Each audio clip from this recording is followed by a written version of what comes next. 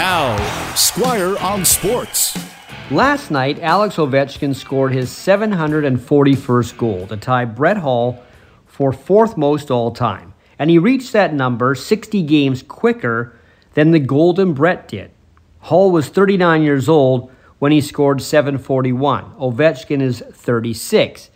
And Ovechkin has had to play through some pandemic-shortened seasons and lockout-shortened seasons. So judging by the way he scores, without those interruptions, he might have long passed Hull's numbers. In fact, he might be even ahead of Jaromir Jagr, who's next on the list at 766 goals. Now, Ovechkin should pass Jagr before the end of this season.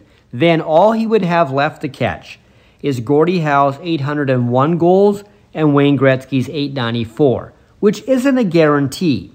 In order to reach the summit of goal scoring, Ovechkin cannot fall off his pace, which is still pretty incredible. If you look at goals per game average, Ovechkin is at .613 goals per game, which is slightly better than Gretzky's .601. Now, if you're wondering, the all-time best goals per game percentage is Mike Bossy at .762, with Mario Lemieux second at .754. Ovechkin's never going to get to those numbers, but if his pace stays ahead of Gretzky's, he has a good chance in a few years to pass the Great One.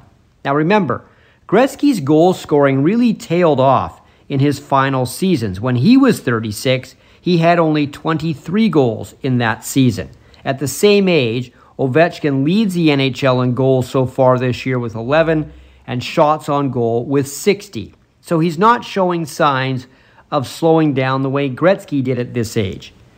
What also needs to keep happening for Ovechkin is the Capitals have to keep being a good team. Washington has finished first in its division 10 of the last 14 seasons. As great as Ovechkin is, it has helped his cause to be on a lot of good teams in Washington.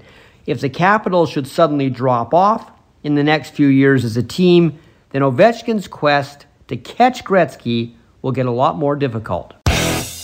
Squire on Sports on 980 CKNW.